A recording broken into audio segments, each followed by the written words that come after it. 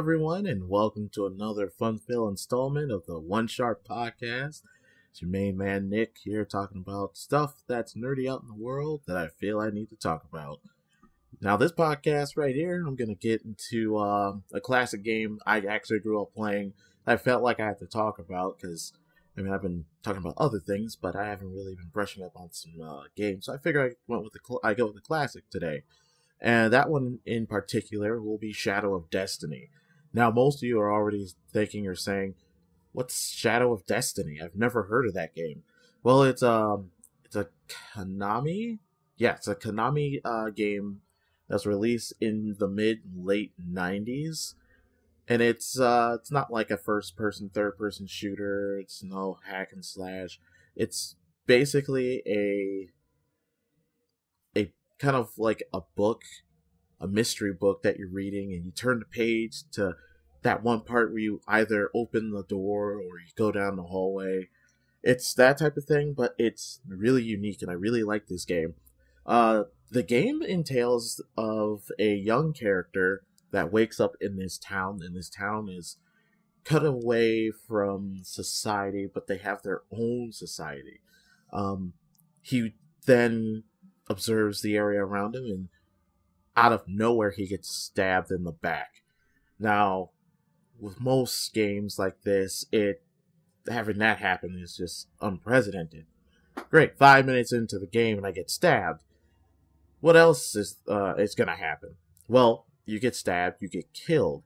So you wake up to a voice, and this voice happens to be a homunculus. I can't make this up, a homunculus. Apparently the guy, once he was stabbed, the homunculus brought him into this other dimension of its making and gave him this device that will help him time travel to certain parts during the game. And once he gets this device, he then has to figure out who's trying to kill him, why is he being killed, and is there something that he needs to find in order to solve this mystery? Because as you play the game and progress, you find out and figure, yes, there's someone trying to stop you, someone is trying to kill you, but then you figure out basically the history of the town itself. So as you're going along with this device, you figure out, how can I stop myself from being killed? Is there any means that I can prevent it? It has sort of a time base, but it's not actually timed itself. You have to be certain parts within the town to have certain events happen or activate. Once you do that, you just go to the present and see your effect in the past has made any influence. Now, once you've made certain changes and try and figure out how you can prevent yourself from being killed, you keep going and going. Now, this is where the game itself gets very unique. You start off on a baseline path, and then it kind of branches out.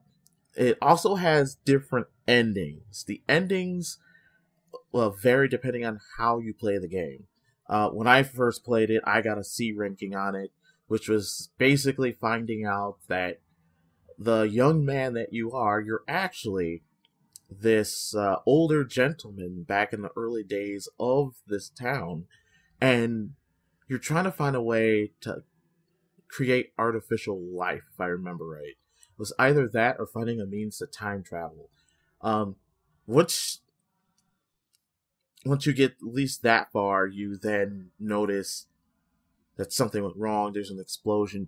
You find out with this C ranking, I'm only going to mention the C ranking because I've gotten all the other ones, that you created that homunculus. And that homunculus is, I don't know honestly if it's there to cause mischief or if it's there to actually help you.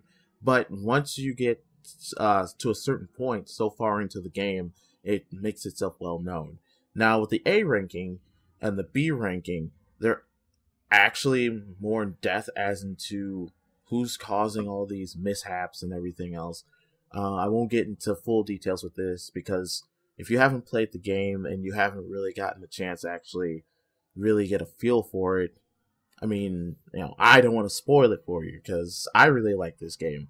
Now, with the whole thing that you can't fight back something you can't figure out, in the means, I guess what I'm trying to say, you can't truly defend something that is attacking you if you don't know what it is. There. I swear I was tripping over that sentence as I was trying to say it. But yeah, I overall like the aspect of you get certain items in certain areas of time, you bring them back, or you put it in a certain place to where you can gain access to a certain area. And I mean, it's really intriguing. It's a very different baseline type of game. I mean, I own a copy. I've had it for many years. Of course, one of those mini games I grew up on. Actually, now I think about it, I was really into puzzle-based games growing up.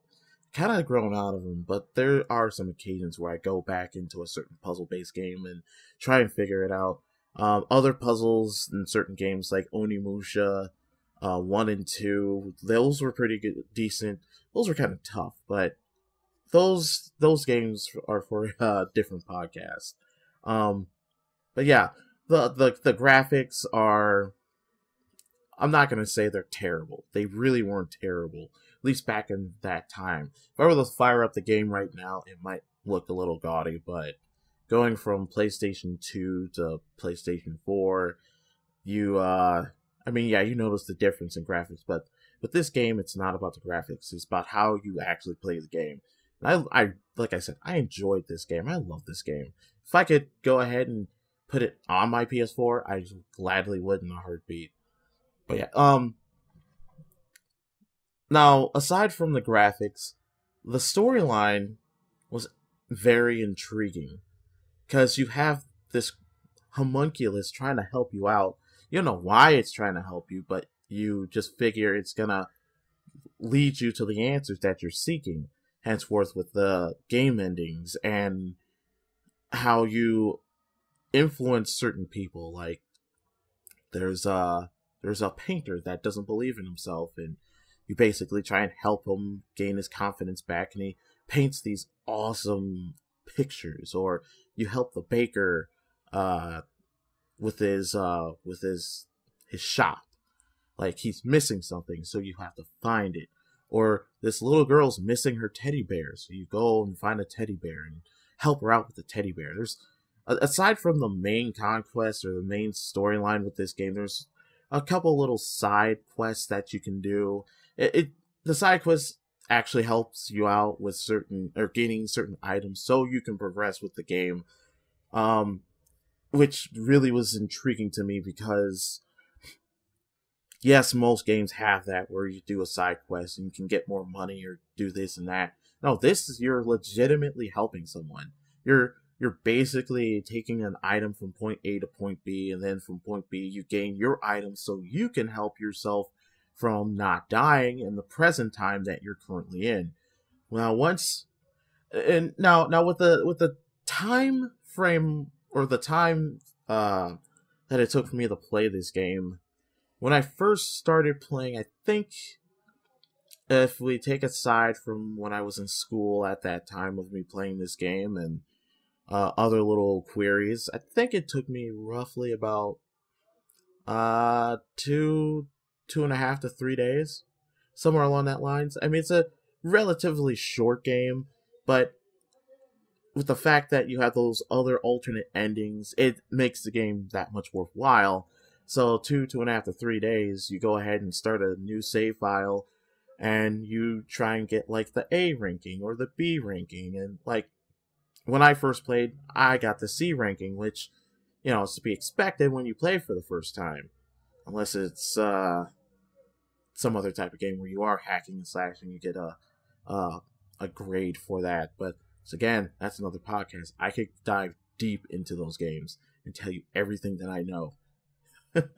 But yeah, like I said, love this game. I adore this game. Now, if you ever get a chance to try it, by all means, go on ahead, Don't take my word for it. I'm just passing along this wonderful knowledge about this actually awesome game that eventually I hope something like it will come out. Now, there's something like Shadow of Destiny, but I can't compare it completely to this game. Outlast is kind of like that, except there's no means of time travel, but there are, you collect your items, you progress a little bit further. You try and stay alive, but, difference with Outlast and Shadow of Destiny is, of course, time frames and graphics and, what can happen to you in this game as opposed to what's going to happen to you in this game. And it's a huge difference. I mean, if you played Outlast, yeah, it's same concept, except you kind of go within a linear path to find your way to figure out what's going on, why is it happening, and then you get the answers that you seek. Now, aside from with the Outlast series, Shadow of Destiny is kind of a simmered down, low key, laid back type of game.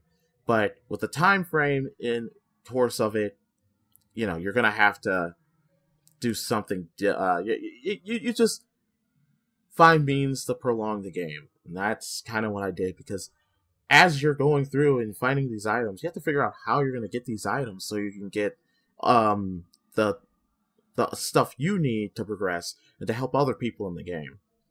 But yeah, overall, for a ranking a style of this particular type of game, I'll give it like 7.5 out of 10. It was a really great game when it came out. Like I said, you get a chance to play it, dust off the PlayStation 2 if you still own one, and give it a try. I mean, it's a huge difference from, playing Gears of War, Call of Duty, Evil Within.